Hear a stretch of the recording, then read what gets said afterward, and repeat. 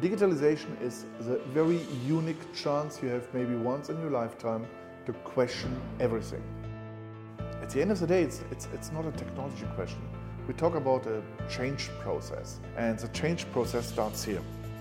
How do you win the next generation, which is not only culture-wise following you, but also from technical point of view that they're able to lead the organization into the next stage. It's my role to build the roadmap to the future in a more and more digitalized world where market changes are coming and customer requirements are changing faster and faster and faster.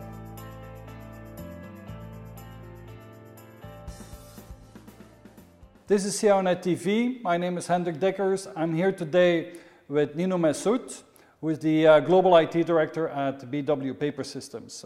Very warm welcome, Nino. Thank you. Nino has more than 27 years of experience as a head of IT, CIO, CDO, national, international companies in 3 different industries: diamond business, furniture business, and now in the machine manufacturing business here at BW Paper Systems, who is a division of Barry Wehmiller.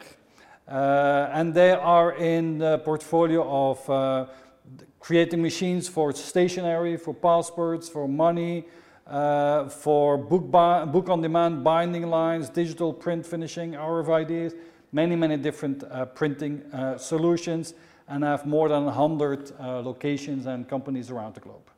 Yeah. Good. Nino, thank you for taking the time. I first wanted to go in to the ecosystem that you have built here at BW Paper Systems. Can you talk about what was the challenge and why and how did you build this ecosystem? Probably the why is the most important thing. I'm truly convinced about the fact that no company, independent of the size, independent of the market, independent of the money in the background, will survive in the future without having strong collaborations. Collaborations means that you look beyond the borders of your own organization, that you take your suppliers as well as your customers with you together on a digital journey to achieve common processes. So which means processes starting from the supplier, going through your own organization and ending up with your customer, and to ease the life and the process handling costs of your suppliers as well as of your customers. That's binding your suppliers and your customers to your own services, because from the second you provide them value-added services, why should they leave you? Point number 1. And point number 2, it's decreasing process handling costs, because when I, for an example, check automatically a warehouse of a supplier if a certain spare part is available, and the spare part is available, I can initiate already completely automated the follow-up processes, which means send me a quote, I reply to the quote, I reserve the part, I organize the transport to the customer. In parallel, I can check with my field service who is available to support the customer to build in the spare parts, which guy with what type of skills is available. That is what I talk, and what I mean is when I talk about ecosystems, taking everything together into one network, and don't see yourself isolated, don't see your supplier isolated, don't see your customer isolated. That's the ecosystem. But that's quite a challenge, because you have more than 100 different companies, you say, yes, that are in different locations around the world with yes, different systems, I can imagine. And, yes, and still you want to build with your clients and your suppliers one platform. Yeah, but you can boil it down to some basics. So one point is that, first of all, we are talking about Paper Systems now, which is probably the biggest division within inside Barry Wehmiller, so we are testing everything in Paper Systems. But also inside Paper Systems, we have hundreds of suppliers and as well as customers. And at the end of the day, we have created something what we call an integration layer. And that integration layer has the role of that you link in all these different systems independent. We talk about our own systems, simply where new systems are showing up in the group simply due to acquisitions of new companies. So we have anyhow every time the same challenge, that there's a new IT system with a new set of data, new format of data, where we have to find a way how to involve these data into our daily business. And that's the same challenge as with suppliers and with customers. So we developed that piece of software where we link in other systems to receive the data, to normalize the data, and to provide the data within what we call single source of truth across the organization. That we have one spot where independent what ERP system we are using, independent what PLM system we are using, independent what might be the ERP system of tomorrow, that we have one single spot where all data are in, and that we are able to work with these data across applications and across limitations of a very fragmented landscape of applications. So it's lowering our costs, and it makes us less dependent to certain applications as well as certain data hubs. So you're not standardizing on ERP, PLM system level, but on integration level? On data level at the end of the day. What we are doing is, I don't know what are the systems of tomorrow, but to have the flexibility to be independent, what are the systems of tomorrow, that I'm independent what system is a supplier using or a customer using. So to have the big picture of the future IT, I have no idea what are the specifics. Due to this, we came up with the idea to develop that layer to be independent and to have one database below where we are working with InterSystems, which is a US database manufacturer, and they have a multidimensional system which is called IRIS, what we're using due to the speed and due to the opportunities to have that centralized hub of all data. It's a huge challenge, but I think and I'm convinced about that will make our future life far easier, especially when we talk about new acquisitions. So you've built an integration layer. I understand that's a custom-built Java system. Yes. So how did you approach that? How did you source that? How did you develop that? What was the approach? We have the same challenge like any other company on this globe as well. We have something which is called daily business, and we have the project business. So that's a challenge itself. Traditionally, when you talk about new things, especially from the second you have convinced the business is trying to give you the people which have time. But these are not the people you need. You need the people which do hurt the business because of their skills, because they are essential for the business. So after fighting with the business that we got the right resources, we have developed that product with a local implementation partner, which is located in Berlin, as well as with our workbench, what we have in the Ukraine. Simply due to the fact, or why Ukraine, it's simply due to the fact that they're extremely high educated people. Culture is very close to, in brackets, what I would call our culture. And so with those parties together, we have developed that product. And meanwhile, we have the product at a stage where we really do use it. So we really work with that right now. And the results are better than what I expected. So talking about speed. So for an example, taking a huge bunch of records, analyzing the records, checking for duplicates, normalizing the data, we talk about milliseconds. So it's really fast. So it's a real-time, operational, unified, standardized data platform. And that's yeah, and exactly you name it, and that's one of the most important things for us is when we talk about data warehouses, when we talk about data lakes, it's always a look back. Because from the second you create the data, it takes 1 hour or 10 hours, or it's a night run or whatever, and then you have a dashboard which is showing you a status which was 12 hours ago. We talk about something where we want to have the same information in real time. And that is the reason why we have created also that layer which is taking from the productive systems, independent if we talk about SAP or XA or whatsoever, taking the data on regular basis into that centralized hub. And then from the second I want to query that, I do that like this on real-time data, which means we're able to provide the business not only real-time data, but in the next stage what we would like to achieve is to combine it with artificial intelligence.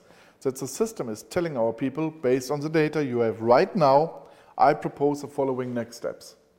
And this doesn't work for me with data which are 10, 12, 24 hours old. That's one of the additional reasons why we have created that type of technology.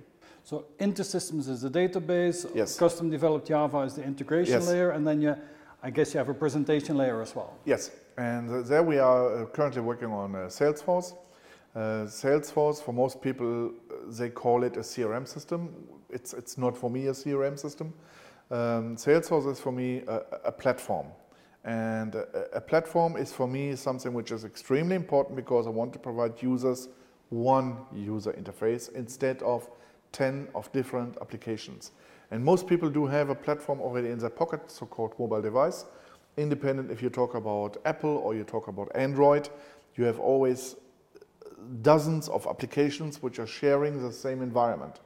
That's for me a platform, and Salesforce is pretty much the same. So from the second we have a user interface available or processes available on Salesforce, immediately we can use it on a mobile device.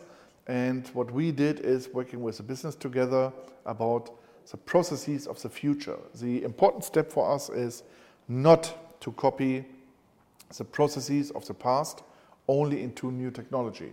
That's not the idea behind. Because digitalization is the very unique chance you have maybe once in your lifetime to question everything, to question all processes. And that's a learning curve. And when we went with the business through that, that was a really painful process because people need to question things they did over the last 2 decades in a certain order. And now you tell them, let's forget that. Yeah. Let's try it in a different way. And then you take the people from various departments, in our case, from all these global locations. We take the people together. So some are responsible for European market or German market or wherever, and others are responsible for the North American markets or South America or whatever. And now they have to find an aligned process. And believe me, that's a painful process for everybody, for each and everybody. And it takes a long time. And the second learning curve is that you find out in how many different systems of your fragmented landscape you have similar information saved, like an address. It's in an ERP system, it's probably in a CRM system, it's with extended information probably in Outlook and wherever. And you have to maintain all these data in different systems. Yeah. And you find out how crap your data are. And sometimes you wonder how you did survive with that type of data.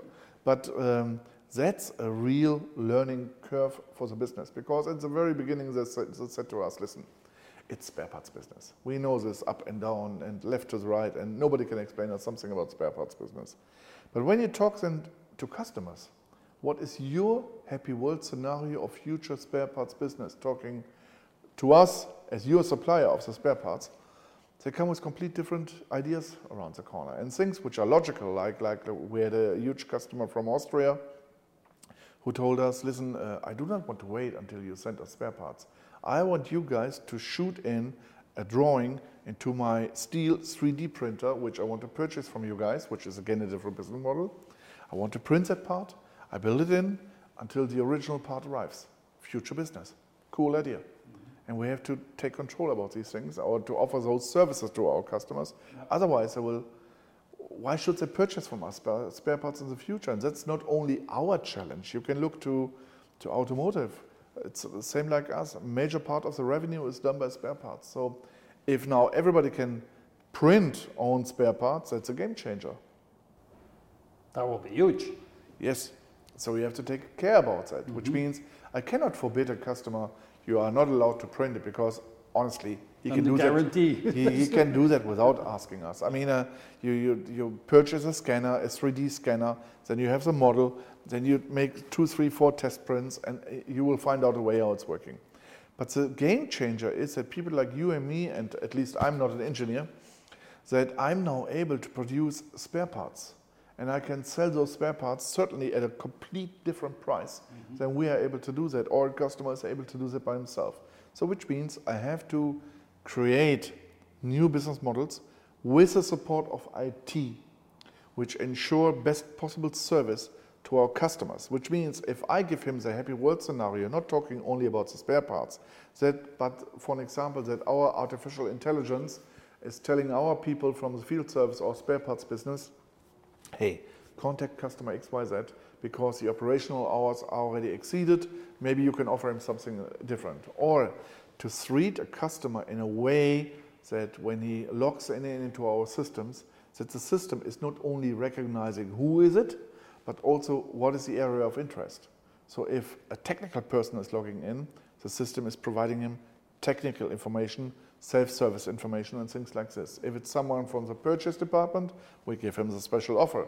And that is what I call to have ecosystems and IT which is focused on customer needs and suppliers' needs. So it's the service level, it's the customer experience that will make a difference. Yes, Because absolutely. otherwise everybody can 3D print your parts. You have to invite the customer. You have to provide a service level where even if one of these service levels fails because the customer is able to do that in the future by himself, that the rest of the range of services is that big so that the customer says, I have no reason to change. Mm-hmm. Apple, you can complain about the pricing, but the service level is that high, and that's my own experience. I had twice in my life the chance to deal with the Apple hotline. Mm-hmm. And the service is that damn good that I really said to myself, whatever price they request, it's okay because of that service what they offer. Yeah. Now, you're the global IT director. Yes. I understood you travel 150 times a year. I travel a lot, yes. You travel a lot. Tell us, how is IT and digital organized in BW Paper Systems? Good question. I think we are like most other companies in that way. So at the very beginning we have been full of enthusiasm, and we said we set up our own digitalization team. We take the best people from the business, and then we start rocking really everything and building up the future landscape. Meanwhile, after all these sprints we have initiated, so we have an agile development. We have a core team of people of the business which is really working with us, and they're investing a lot of time, and it was a learning curve for them as well for us. And meanwhile, we have now people from different parts of the world working with us together on different projects, what we call the phase one. Mm-hmm. So one part of these projects is, for example, that first time in history, all our warehouses are connected in the way that we are able to query all data across warehouses in real time.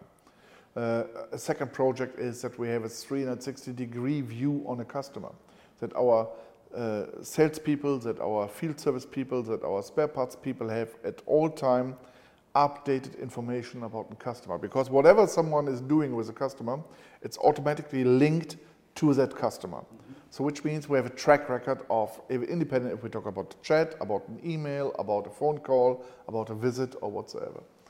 Then we have connected spare parts where we want to ease and to digitalize the spare parts business with customers. And so we have identified 5 business-driven projects and 2 technical-driven projects where we have the business as involved as well as the IT involved. And at the end of the day, it's not a technology question. We talk about a change process, and the change process starts here. Mm-hmm. So you have to take the people with you to explain them again and again and again how to question things different. And then we spoke to customers, we spoke to suppliers to find out what is their opinion. So we involved them from the day number one to not to develop something or not to design something where people would say afterwards, nice colors, but nobody needs it.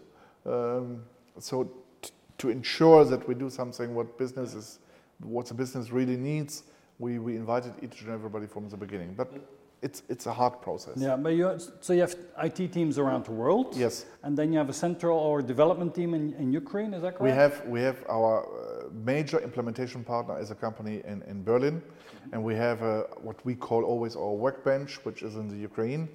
Knowing these people a long period of time and knowing their skills, and they are working with us on the more deep technical things because they don't need them to talk to the business, because that would create probably barriers, A, of time difference talking to the US, and B, lack of understanding of the business processes.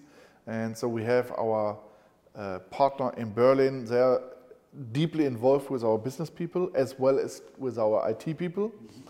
And and that's a good thing, taking our own IT people with them on that journey to develop with new technologies, develop in a new environment, developing with new processes, where we talk about Agile, for example. Mm-hmm. And we brought these people up to one place more than once to create a team. And it took some time, but meanwhile, they act as a team. Meanwhile, they work as a team, independent where they are located. Mm-hmm. Because I can imagine that's a challenge. It is. They're all over the place, all over the world. And it is. But meanwhile, of course, there are good days and bad days, and it's like in any type of business relation or private relation. There are also days where they really start fighting to each other. But meanwhile, they're really acting as a team, and it gets better and better. Yeah. And so we are increasing speed by that, because now it's the same like if you build a house, you start with a cellar. So I think the cellar, we have a pretty good basement now. Now let's make the rest of the rooms and the other floors. But it's essential that you have a basement where you can really trust on, where you can really build the future on. And I think that basement we have right now. Okay. So you work here now almost 3 years. Did you have to make a lot of changes in the way IT is organized here? For the daily business, I think Paper Systems is pretty good organized in a way that, like with other companies I know, it's sometimes a wonder what type of things people do accept or simply take it as given or written in stone, what you would never normally accept. I'll give you one example. 2 decades, it was not possible to query data across the warehouses. And people said, well, if I need to know what's in Italy in the warehouse, I call them. There is a phone. And people took this as granted. That's the best possible process, because I never questioned it. So we have minor changes in daily business. We still do try to support daily business when they need customization of software product A, B, or C. But honestly, we are most focused on developing the future, because I truly do believe that it's my role, or also my role, to build the roadmap to the future in a more and more digitalized world, where market changes are coming and customer requirements are changing faster and faster and faster. Yeah. And with the current IT, what we have, we are certainly not able to follow that. Could you put a percentage on the resources that go in to keeping the lights on and into developing new functionalities? Yes, I would say 70% are focused on keeping the lights on, and 20-30% are focused on the next level, talking about IT resources. Yep. Talking about business resources, we have I think the good people and the right people working with us on the processes of the future. Mm-hmm. And so part of the deal was that we start that digitalized journey with good people, but with a small team, because honestly, nobody had a real understanding. Digitalization, what does it mean at the end of the day? Talking about our senior leadership teams. Meanwhile, they're getting better and better into the picture and understanding more and more what it does or what it could be. But at the very beginning, everybody was very skeptical. So I think now for the next phase, which starts in September, I think we have far better support than we had in phase number 1, because we first had to show the people that all the things we're talking about are really existing, are really possible. And you had to deliver on your promises first. Yes, okay. I think, and I honestly do understand that. I mean, when you go to the president of an organization and tell him, listen, all the things you did in the last years, we can do it far better in a complete different way, then it's already lucky when he still continues to listen to you. And I think I was really a pain for them, but that's my job. And so you're part of the global management team then? How is that? How is the alignment with IT and business organized? We have a global board of IT directors where I'm a part of, and these are 5 global IT directors. And so I think IT-wise we are the highest level, and talking about the future setup. But even within that group, it was really, really a long journey to convince them to do things different, because it's a different, I think, or the difference makes it, if you're working for decades in the same organization, it's very difficult for you to come with an outside view to the same organization. And others are completely drawn in their daily business, so trying to convince them, have a look to it from a different angle is difficult for them. But I can live with having different opinions, and I can live with not believing in things until you are convinced about it, and it takes time.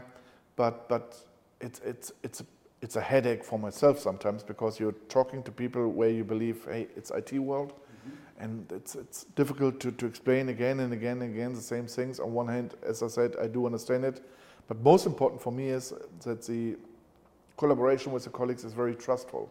So we can have different opinions, we fight about different opinions, but it's a fight and with fair weapons and under normal circumstances, so it's okay. I know that they only will listen when we go live, and then they will see what's possible, and then it will tell me, you never explained to me it that way. Yeah.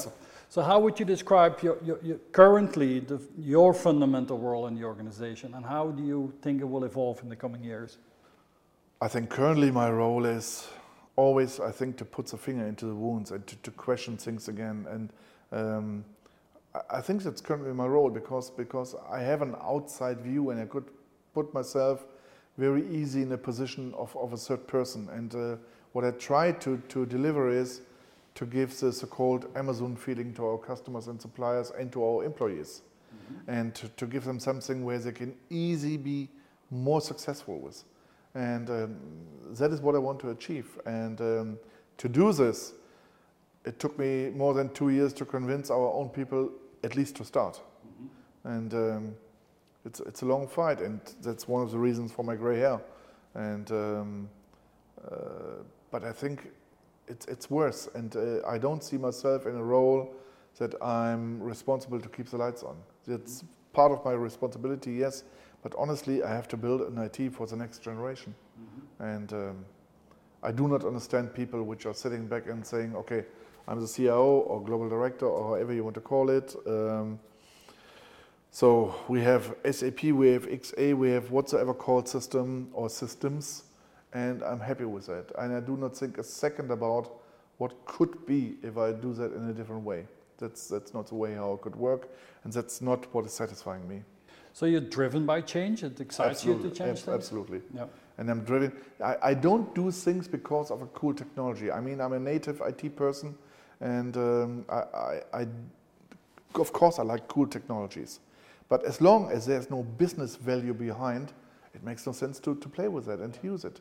So first focus is the business value, because that's not only paying my salary, it's also paying the salary of all of my colleagues. Yep. And if we want to be the number one in the market, and we want to be a serious big player in the market, then I have to think about what could support the company in the best way. And if I support the company in the best possible way, then I did my job hopefully good.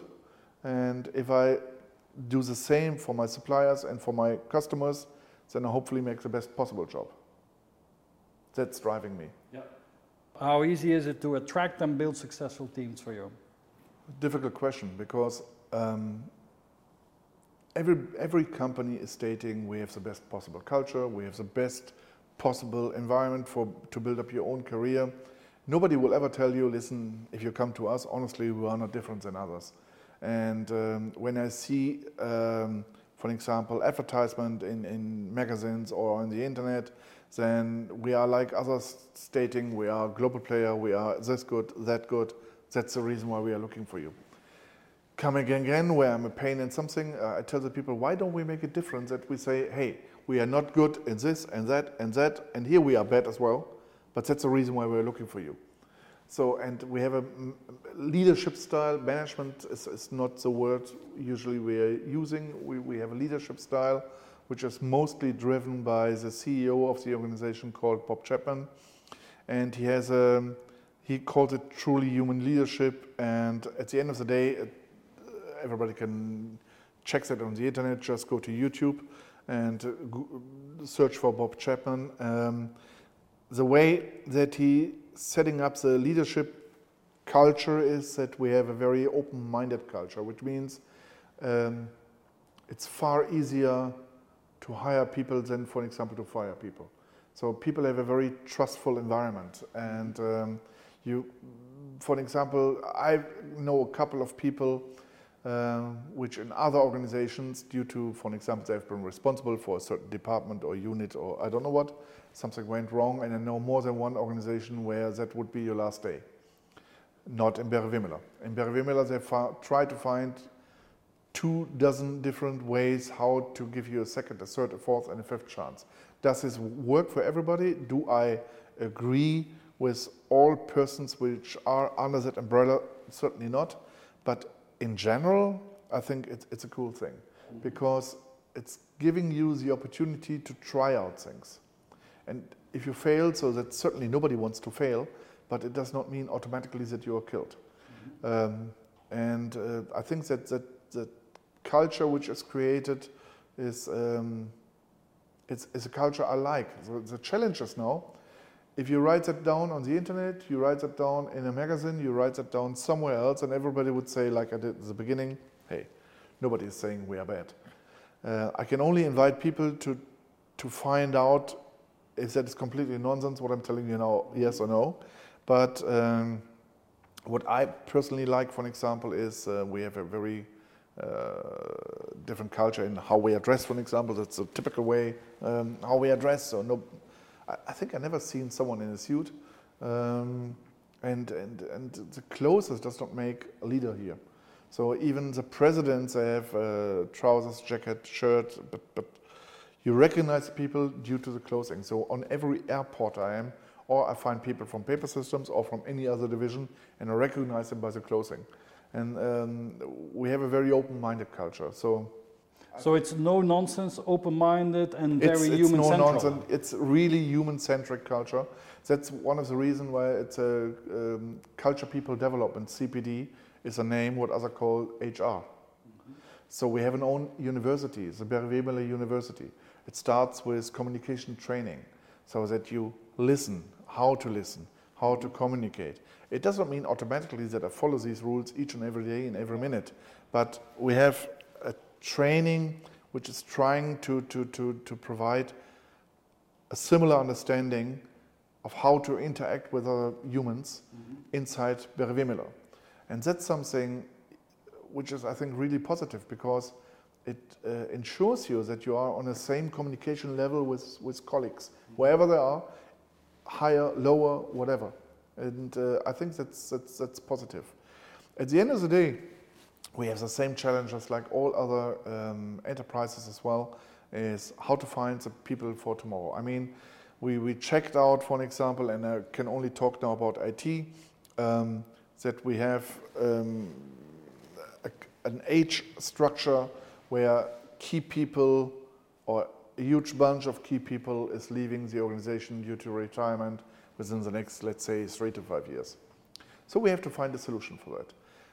So on one hand, we have now the challenge that we have to collect knowledge. So the question is, how do I collect knowledge in the organization? How do I structure that knowledge? And how can I make that knowledge available for the next generation? And then comes digitalization again into the game. If I already collect knowledge, why don't I use the same knowledge to give additional value-added services to my customers as a self-service? Because to enable a customer when there is a machine down and we know the symptoms, why not to provide him a self-service, push the following 5 buttons and pray, and probably it's working again.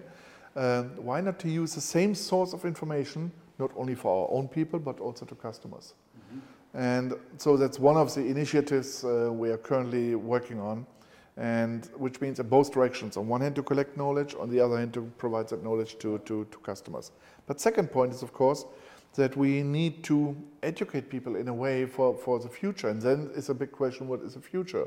Is it our standard systems, which we have today in use, or is the future what we're currently building, or is the future a mix of it, because I have to lead it from the current environment to the future environment? That is the reason why I want to initiate collaboration with big universities, that we train people to a certain degree what we need to talk in diamond industry, to take a rough diamond and to cut and to polish it until we have the guy or the person we need skill-wise, and then to provide them a future. And I think that's also part of a change process, that you think about how do you win the next generation, which is not only culture-wise following you, but also from technical point of view, that they're able to lead the organization into the next stage. So, and that's another challenge. So if you ask how do we find the next people, I think we have to educate them by ourselves. Okay. because the markets are extremely empty. Yeah. So you talked about the, let's say, leadership style of the company. Let's talk about your style. I mean, you worked in furniture, diamond business before. How was your leadership style there, and has it changed working here? I mean, no, I think I have a very simple.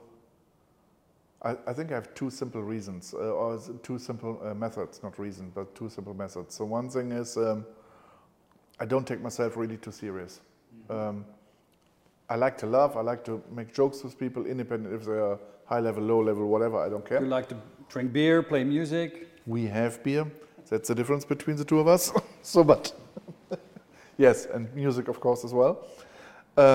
So that's one point, and honestly, I try to treat people in the same way I want to be treated. So it's why to make there any difference? I want to have them as colleagues, and there is a very simple experience what I made over the last 2-3 decades is when you want people to walk with you the extra mile when it's necessary, because there's time pressure, project is next to the end, you need to work an entire weekend, for example, they only do that as a payback the way you have dealt with them before. So, and I have a very simple way of acting with that. So life is always given and taken. So if someone is staying with a team over a weekend, they're really pushing it to the maximum, that something is done, then send them home for 2 days, but don't request them to give you a request for vacation or something like this. Simply send them home. So I try to do it by gut feeling. And we have that's maybe something different.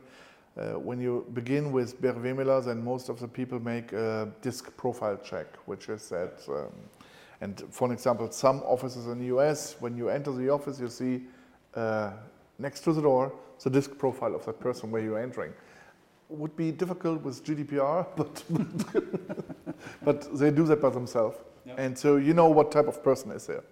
And so one of the results of my disc profile was a high I, so emotional person, which I certainly can confirm. So I do that by gut feeling. I don't follow that rules that I say someone is acting in that way, so I have to act in another way or in a certain way. I do that by gut feeling. Yeah.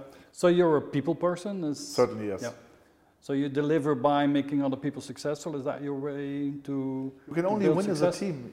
As a single player, I mean, what is Messi without his team? Nothing. Or Ronaldo? Nothing without the team. So you only win as a team. Yeah. So independent of what position you have in the team. Or to you just mentioned it coming to music. Take an orchestra. So classical orchestra. He has a conductor. Usually he plays one instrument, probably two. But each and everybody in that orchestra plays certainly the individual instrument 100 times better than he does. But he's the one who knows how it should sound at the end of the day. Take me in that position. I know what I want to achieve. I know how it should sound. And I need now the people with the specific skills where I can try to support them, where I can try to guide them. But I know the big picture and I know exactly how it should sound. Yeah. That's, I think, that's the description of my role. How you look at yourself, that you're the conductor of this part of the business? I think yes. Yeah. So I think what has changed from my point of view in the IT is, in earlier days, IT was never in the driver's seat. IT was always the deliverable department where you can complain about when your computer is not working, and by the way, the figures are wrong, so it must be an IT error. Everything was an IT error. Yeah. And IT and finance was always the cost center view. And still today we have setups where the CIO reports to the CFO, which is from those old days. Yeah. I'm truly convinced about the point that IT can and should be a revenue contributor. I think we can do far more than just to keep the lights on. Yeah. And we can deliver services where people are willing and able to pay money for. And that is my understanding of IT. Let's talk a bit more about your personality type. So we're using the Myers-Briggs, the MBTI personality profiles as a common thread in these conversations. Your MBTI profile is you're an ENFJ. So E, you're extrovert, that shows off. N, you're more look at the big picture than at the details. F, you're a people person, emotions are important. And J is you have strong opinions and you put them through, and once you make a decision, all in that together is an NFJ, also known as the protagonist or the giver. They're enthusiastic, supportive, and action-oriented people. Strong leaders with a clear idea on how to improve organizations to better serve the needs of people. How does that sound? It's me. Sounds good. So that's the result of the test I made, I guess. So ENFJs are confident in their mission, often balance their goal orientation with a focus on interpersonal process. They see cooperation, want others on board in action and spirit, and they often take on a mentorship role, and they like to help their employees develop as workers and as people. Are you a good mentor to your people? I hope. At the end of the day, you have to ask the people, but I hope I am. At least, I think in the past and also right now, I think good to join teams and to achieve success together. So and that's for me something important. That the people are sharing the vision. That the people know why they are doing that, and that's for me really important. They need to understand what we want to achieve together, and it's never me, Nino, who's doing that. It's always the teams where we're working with, because I really do share that opinion or the comparison to football. You can be called Ronaldo, but if you have nobody who is giving you the right pass in the right moment, then what? Yeah. So, what I wonder you travel so much. Yeah. You clearly work very hard. So how do you manage your family life? You have family, daughter. I am managed. How do you manage that? And how do you cope with the stress that comes with the job? I'm doing that for a really long time now, many years, and I think I can. What I'm able to is when I'm coming home, independent now if it's today when I'm driving home or when I'm coming after 10 days home from the US. When I'm home, it takes maybe an hour, and then I'm at home. So I can easily switch from business thinking back to private thinking, and vice versa. I don't know why. Probably one of the reasons is that I don't see work. I think work is a part of my lifetime, and it's a part of hobby. I like the things what I'm doing. It's not for me that I have to stand up in the morning and say, shit, again, now you have again this job. Of course there are tasks I hate. Ask me to create a budget, that's really something I hate. But I think I have passion for the things I'm doing, independent if it's now work or music or family life. It's what I'm doing, I try to do with 100%. It doesn't work always with 100%, but at least I try. And I don't have to push myself because these are the things I love and I like. What's your favorite way to unstress, let's say, or to relax? Music. Music. Yeah. Talk a little bit about what do you do with music? I take my piano. Best thing for me is I take my piano, sit at the piano, or I just go to Spotify or whatsoever, take my headphones, switching on Spotify or whatever type of music, listen to music, having a glass of wine in front of me. 10 minutes later, I'm the most relaxed person on this planet. Whatever happens. It's like switch on off. Same when I'm sitting at the piano, it's switching on off, it's relaxing immediately. In earlier days I was diving a lot, just taking a bottle, jumping into the pool, laying on the bottom of the pool, independent if it's 2 meters or 5 meters or whatsoever. Being there half an hour, you are the most relaxed person in the world. So for me it's easy to relax. So when I'm traveling back from the US, sitting in the plane, I'm starting already going back into private mode. So when I'm arriving in Frankfurt, I'm already most probably back in private mode. Okay. So maybe a bit of an off-topic question, but what is it about music? Because music is something special. And I've always asked myself the question, why is it that music is something so special? So what is it? It triggers strings in everybody. So it's independent what type of music. I never met a person in my life where music has no impact at all. Or that is a completely non-emotional person, which I never met. But I cannot imagine that there is no music at all which triggers you, independent if it's R&B or if it's jazz or soul or techno or I don't know what. There are music styles where I've honestly, it's difficult for me to understand, okay, what drives it, but there are enough people which do like it. And I think music is always a trigger, and there's nothing where you can, at least from my point of view, express more emotions with than music. But if you ask a painter, he would explain you exactly the same with paintings. I do not understand it, but it doesn't mean that it doesn't exist. You told me that you also compose, Yeah. and that you have quite a long background in composing, and you Yeah. talk a little bit about that? When I was a kid, I was growing up in Cologne, and my best friend, who's today a real well-known musician and singer in Cologne, his father was teaching us piano and then teaching us jazz and teaching us how to arrange music and all these things. So for me, it was the best school on earth because we had always a kind of competition in between of us, but he's far more talented than I am. But nevertheless, it was a kind of competition, and it's really impressive for young girls.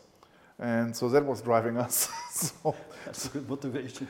it is the best motivation you can imagine. So when you are 14 and 15 and you know you go to a piano and you can at least play most of the things, you just hear it and you can play it, then it's a bridge to a lot of female hearts.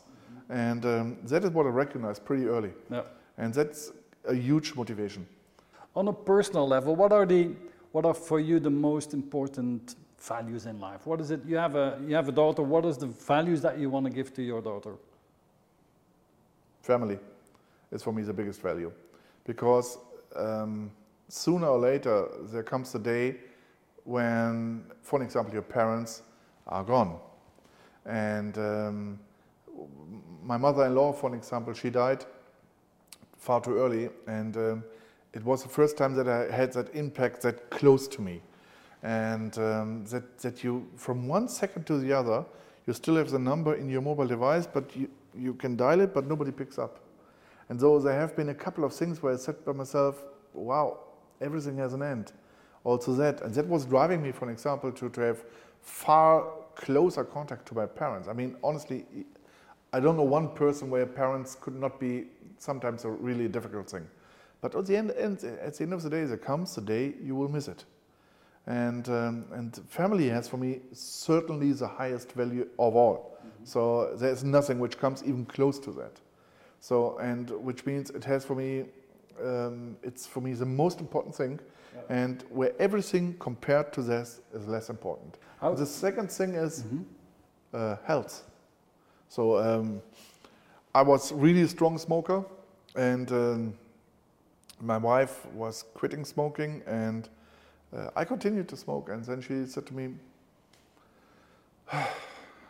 in the future, when you are already dead, then I will travel across the globe. I will make cruises, I will go to the United States, I will go to Canada with a camper, I will do all these things. Unfortunately, you are dead then. She made that a couple of times, and then I told her, listen, I'm tired of that, because I didn't want to have, I didn't want to make her all the cruise alone, so point number one. Point number two was that I was thinking by myself, if she was able to quit, why shouldn't I? And so I told her, listen, we do that in the following way. I take something to drink in front of me, I take my music, last evening I smoke, but I can drink whatever I want and how much I want, so I did. Next day I stopped. So that's now three and a half years ago. And so family, health, in that order, everything else you can manage. Yeah. When are you happy in your job? Because I mean, it's easy for you to relax, I understand, you're driven by people and making an impact. When you go home at the end of the day or you fly back and you say, well, now I'm really... When we are successful. So for example, when we have, I mean, each project has certain milestones, and when we achieve a milestone and we are really convinced, yeah, that's exactly the right thing we did, or when we get a confirmation that the vision is right. That, for example, I had that with suppliers when suppliers told me, whatever you're dreaming about, we have that already. Then I started to dig into the details and found out that was purely marketing. They had nothing. But when now those suppliers are coming back, and I had that 2-3 weeks ago, where a really big supplier came back and told me, now we understood what you're dreaming about. Yes, we want to join. That is for me success. When we achieve milestones which are really confirming that we're on the right way, then it's success, and that makes me happy. Yeah. But on the other hand, you have fails as well, things where you say, so let's talk about your most brilliant failure. You're in business for IT business for 27 years, different companies. What is your most brilliant failure that you're ever responsible for, and what did you learn from that? I think I was pretty young. I was about 26, 27, and I was responsible to develop a product for home banking that was from Sparkassenverbund in Germany, and that was in Cologne. So I designed the product, and I designed the things which I was believing that's the future of home banking. And we talk about the 80s, so it was a completely different world than what we have today. And I had already in mind to do that via a mobile phone. And I had my first mobile phone, which has nothing to do with a smartphone of today. It was like a block like this. Yes, you could kill someone with that phone. But I had already in mind to develop something which is mobile, that you can do banking from wherever you are. And I proposed it, I made a design concept, I made everything, and I proposed it to the people of the bank. And they told me that's complete nuts, that will never come. And yeah, they have been wrong. But I had already that idea at that time, and the other idea I had already far before it started was to have a game where thousands of players are able to play online. And we had not the technology for that, but I was dreaming about that, creating that. And so talk to people even from IT people which I knew at the time, but A, no technology, and B, nobody was sharing that idea. Today it's normal business, and you can do, have a look to Warcraft, they are making millions, or have a look to Red Dead Redemption, they made 1 billion revenue within 4 weeks. So I was always, sometimes I really have the feeling that I'm sometimes ahead of the time, but it doesn't mean that it's always good. You can be with the right product at the wrong time on the market, could be even too early, and then it's a fail. And we had that in the furniture industry, for example, when we wanted to automate processes completely, that you as a customer and you order and you have real Amazon feeling because you're ordering from home, that was too early. And we developed it completely, it was available, but it was too early. These interviews are being watched by many people in IT and abroad, also by aspiring future CIOs, future digital leaders. You as a successful CIO, what would your advice be to these younger people? I would always advise, independent if it's IT or business, to question things, not taking anything as written in stone, not taking anything taken as granted. Question things. Put yourself simply in the position that you ask yourself, what would be the happy world scenario, for example, to purchase something or to sell something or to have a certain process. Just have a look to your own daily business and take a pencil and imagine this is a magic wand. If it's a magic wand, what would I change? And then if you have that described, then only in the second or third step think about how could it be realized? What type of technologies are necessary? But don't stop thinking about that thing when you say, okay, technology doesn't exist. That's wrong. For most things you will find a technical solution afterwards, but first you need to have the vision. And what I wonder always, and that's probably my second advice, is that people think in very isolated boxes talking about digital worlds. I mean, if you have a web shop, that's not digital world. It's only a web shop. It's a sales channel, nothing more, nothing less. But if you want to have new business, I mean, digitalized business, then you need far more than only the web shop. You need the processes in front of that, and behind that. And so take a starting point and let it grow from that moment in all directions, and don't make it stop as a border of a department. Don't stop at the border of the company. Think beyond that. Yeah. That would probably be my advice. Is there anything in this conversation that we had that you still wanted to add? Anything that we haven't discussed about, or then you wanted to share to people looking at this? The funny thing is, since there was that announcement that I'm one of the finalists, I had more than one company contacting me via LinkedIn. That's good. Yeah, but asking for advice, and that's the interesting thing. So it's of course you have also these companies which are trying to offer you something, whatever type of product. And again, I always see there are a lot of products which are very isolated part of the entire chain, but there are really a lot of companies asking for advice, which shows me that most companies are aware of the fact that they have to do something, but they have no idea what. They don't know it, and they have no vision, they have no imagination. And that has nothing to do with technical skills. And that is at least my learning curve now over the last couple of months since I was appointed as one of the finalists. So the last question is, I mean, as a digital leader, and you say this, I mean, it's a quite a challenging role. It's also a very interesting role to play. But how do you make sure that you keep on top of latest developments? How do you learn? Because there's so much out there, and things change so quickly. What are your ways to keep on top of things? First of all, I stay in contact with people where I do believe that they're very innovative.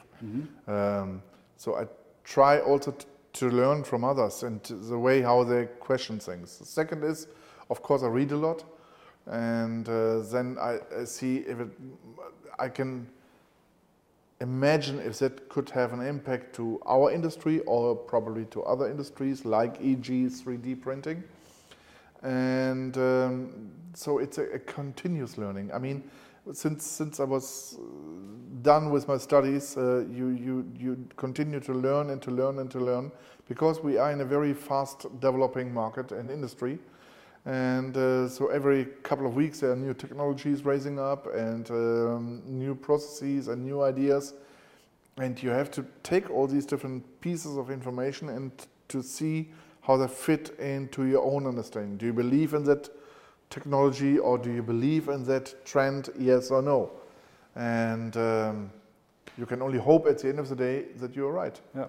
You're an active member of CIONet as well. How important is the community for you, and how much do you learn from your colleagues? It's extremely important. I mean, it's the same like I said at the beginning. I don't believe that you survive alone. You need collaboration with suppliers and customers, and it's the same in acting as a CIO. You need the information exchange with others. Otherwise, stay at home. So really, it makes no sense. You need input from others, and you need to provide input. And also there, follow the rules. Life is given and taken. So sometimes you get good ideas, sometimes bad ideas, and sometimes you give a good advice to people, sometimes you give a bad advice. But I think the information exchange is extremely important. And so I'm really thankful for the existing of CIONet, and what differs CIONet, and that's now not a marketing show, but my truly and honest understanding is that it's not a real online virtual network. No, you see the people face to face, you meet them, and that's awesome. And that's really for me the most important thing, to have a personal relation, which is reflecting again my high I. So I need to have personal contact to people. And with that, I would like to thank you, Nino, for this wonderful input and your ideas and your time. It was a pleasure being here with you in Frankfurt. Thank you very much. For me, the first time in my life, such an interview. So yeah, really thankful. I enjoyed it. Thank you very much.